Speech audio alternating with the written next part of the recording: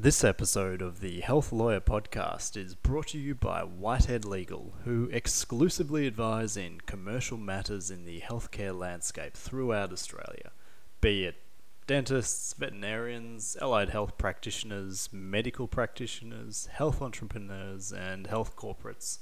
All health practitioners need a good legal team who understand the healthcare landscape. What sets Whitehead Legal apart from other firms is an intangible, the health law intellectual property, or health law IP. Because of Whitehead Legal's exclusivity in acting for health practitioners, they understand the process and the critical commercial and operational issues for health practitioners. Their specialisation, their exclusivity, their ever-growing health practitioner knowledge bank, their health industry history, their continued collaboration and trust within the commercial health industry are the fundamentals of their key health law IP. Whitehead Legal's observations indicate that many health practitioners are commonly advised by lawyers who may not have the necessary health law IP or fully understand the commercial and intricate and sometimes idiosyncratic nature of health practitioners and their practices. Go to whiteheadlegal.com.au. Kramer, he's just a dentist. Yeah, and you're an anti-dentist. You're a veterinarian? That's right. I myself was a dentist. I was proud to be a dentist. I did not hide the fact that I was a dentist. If we give up our dental plan, I'll have to pay for Lisa's braces. I'll take a vet over an MD any day. They gotta be able to cure a lizard, a chicken, a pig, a frog, all on the same. The Health Lawyer Podcast. Okay, let's get this started. So, the importance of town planning. Whether you're starting up an additional practice or a clinic, you're starting up your first practice, or you're buying a dental practice or a veterinary practice or a physio practice, or you're selling your practice. Regardless of whether you're starting up, buying, you're selling, premises town planning status is of critical importance. Let's go through some of the town planning queries that I put to my clients, some of the typical responses that I get from my clients, and our responses. This will hopefully give you a bit of an illustration on the critical elements of the town planning due diligence. Okay, so the first query that I put through to my clients on town planning is, well, what is the status of the town planning? What is the status of the existing town planning permit? Usually, we get a positive result in that the essence that there's a town planning permit to provide over. But when there's not a town planning permit, that's when it leads into different questions. In most circumstances, a town planning permit should have been procured when the practice started up. So if you're starting up a practice or you're starting up an additional practice, town planning permit is very likely required. If you are buying a practice, ask the broker to provide some documentation, or ask the vendor directly whether or not the permit is available, is to be handed over whilst you're doing your due diligence. If you're starting up, ask the leasing agent for the permit history. So the next query we put through is usually when there's no town planning permit in existence. So we ask, how long has the practice been carried on at the premises? If the practice is less than 15 years old, so we're looking at 2006 plus, it's very likely that a town planning permit was required when the practice was established. So if it's not there, that's a slight red flag in your due diligence, but it's not something that can't be overcome. If the practice is older than 15 years, well, existing use, and there is no town planning permit available at hand, the existing use privileges may well apply, and that may well remove the need for a town planning permit. There are state-by-state intricacies here that do need to be taken into consideration.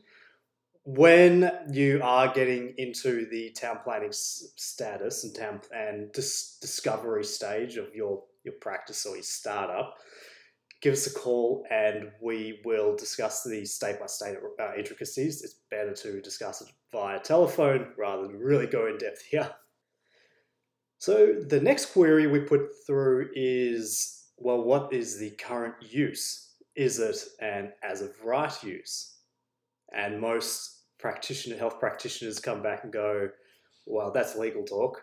What are you talking about? Well, as-of-right use in many jurisdictions applies for premises that have consistently held the same amount of practitioners at any one time. So if you're looking at one practitioner over 5 years, that's 5 years, that's not 15. If you're looking at two practitioners over 17 years with no ups or downs, no 3, 4 practitioners at once, then that is a change to the existing use. And this leads on to our next query, and that's, as I've said before, how many practitioners practice at the premises at any one time? So if the response is between 1 and 4 in the past 10 years, well, that isn't consistent. If the response was 2 consistently at any one time for 15 years, then as of right, the usage wouldn't have changed. The existing use privileges would also likely be triggered there. Another query is on the actual town planning permit. So if a permit is provided to us, we look at the restrictions in the permit. Now, does the town planning permit restrict the amount of practitioners practicing at any one time at the premises? So there are a few responses to this that we get, and one leads to car parking reduction schemes from local council ordinances, which allow for car parking reduction in order to facilitate the amount of dental practitioners practicing in the practice.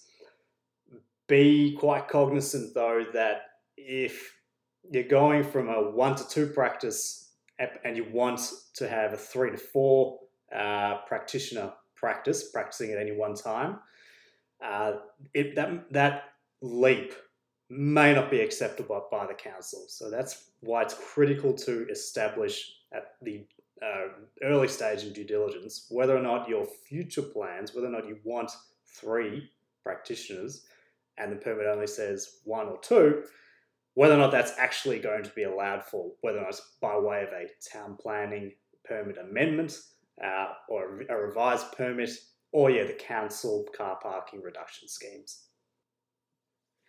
And one of the final, very often overlooked elements of the town planning permit is whether or not the town planning permit, the existing permit, or if the permit that you received after you've applied, you're starting up, and after you've applied for the permit and it comes back to you, does the town planning permit restrict your operating hours? Does it allow for weekend surgery or surgery or clinicians seeing clients after 5 o'clock during weekdays?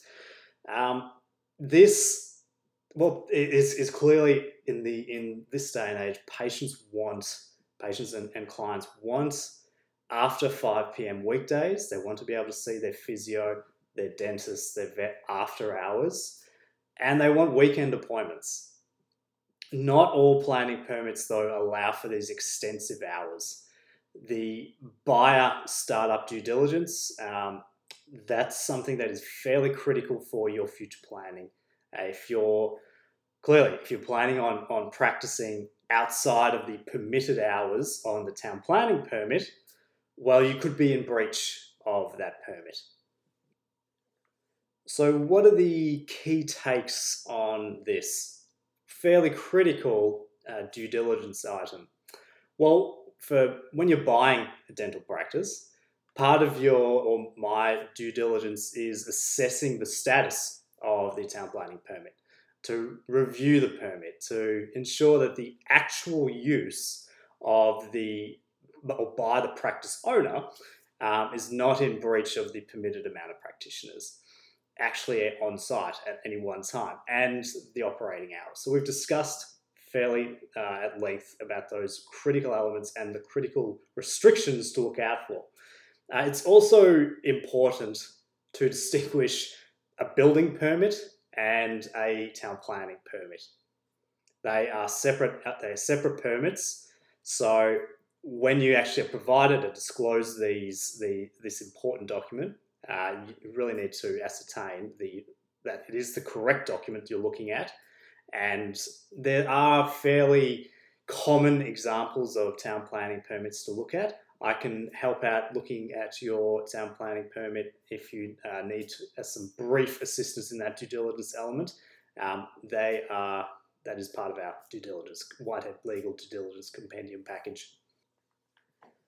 And another key take here for when you're selling your dental practice out of that questionnaire, those responses that we just ran through, is, well, if you're a vendor, you're selling your practice, and you have a practice without a permit, or you're in breach of your current permit, this will not necessarily frustrate your potential sales. So the practice age and evidence of long and continued use is accepted as compliance in many situations.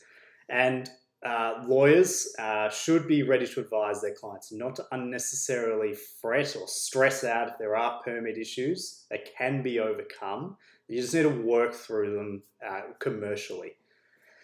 This is clearly subject to any clear and fundamental breaches of the town planning permit. Like you have a practitioner permit of allowing for one, and you have 7 practitioners practice there at any one time. That's a red flag. That's an obvious red flag. But look, vendors, when you're selling, you should be willing to also warrant in the practice sale agreement, the transaction documentation that you'll be signing off on, that should be willing to warrant that you hold all the statutory certifications, licenses, registrations, approvals, permits, consents, and authorizations necessary to run the practice, to carry on the practice at the practice premises. This is a key warranty to also gives the purchaser of your practice a requisite level of comfort. And the final key take is for those that are starting up a practice or starting up an additional practice. So your lease, your heads of agreement, your agreement to lease proposal, offer to lease, whatever the managing agent gives to you, or wishes for you to sign. So don't sign anything before you have a lawyer look at it. That's just one. That's not commercial to do that, because there's always intricacies in those agreements that really should be looked at. And one of them is that it must be subject to town planning due diligence and appropriate town planning conditions. So let's get into that just a little bit, because this is an entire podcast on its own, dealing with leasing agents whilst negotiating heads of agreements with conditions precedent. This is a very critical condition precedent. So your permit, if you're planning to start up a practice, your permit needs to state admitted usage, so be it physio, dental, veterinary. There might be a catch-all phrase for medical in a lot of council ordinances. There's catch-all phrases for medical. So if it does say medical and you're a dentist, it's very likely captured under that umbrella term. The permit needs to state the minimum amount of practitioners which you require to practice at any one time. So if it's 3, you need 3 in the permit. The minimum amount of operating hours and days. So if you want to operate on weekends or in the evening, then ensure that your permit allows it. You would be remarkably surprised about what is issued out of councils, out of their town planning departments. The applications quite often don't line up with the produced permit. So it's very critical that your lease, your heads of agreement, lease documentation is subject to satisfactory town planning, satisfactory town planning status. As I said before, I don't recommend signing or executing any document with any leasing agent or directly with the landlord, which doesn't address town planning, or it doesn't address any permitted use at all.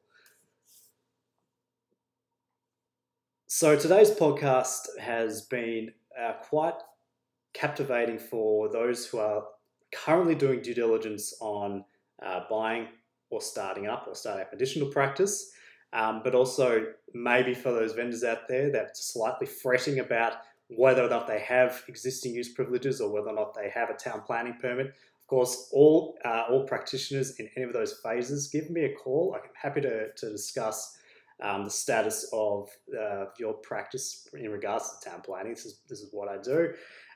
The due diligence aspect is something that can be overcome. So it shouldn't be it shouldn't be something that can't be worked out with between us, your purchaser or your managing agent, if you're leasing off someone, or with the other lawyer acting commercially. Due diligence on this process surrounding permits is quite often misunderstood. And it's often seen as an irritation to a lot of parties and a lot of landlords' advisors, or sometimes agents, sometimes other lawyers that misunderstood understand the process where due diligence takes you. So delays can occur often in satisfying reasonable town planning queries. They shouldn't, but it does happen. Without proper management and cooperation from all parties, the delays just continue on. There are fairly simple queries as to permitted usage, minimum amount of practitioners, and times. Look, sometimes when there's an answer that doesn't want to be given, it takes time to get that answer out of other people. Our due diligence, Whitehead Legal due diligence compliance checks allow for these town planning queries. They not only discover the issues, but they also assist and manage to get solutions to those issues. So, look, in totality, feel free to call us to discuss the town planning status, and it's quite an interesting element of the commerciality in your practice journey. It's one of those things you really should just tick off when you're starting up a practice, or if you're buying practice, to make sure it's parked there. Because if you're starting up and buying, in 10 years you're thinking about selling, the purchaser's always going to be asking the same question. So it's better to have everything done now, in the genesis stage, right now, to get it all done. Have it parked. You've got your permit. You're ready to go. Have it all ready, and then in time, when you're working on your succession planning, you've already got that answer to that due diligence question. So that's it for today's episode of the Health Lawyer Podcast with Julian Whitehead. Remember to like, share, and subscribe. If you want to discuss any of these items further, my contact details are in the description of the podcast. And thank you very much for listening today.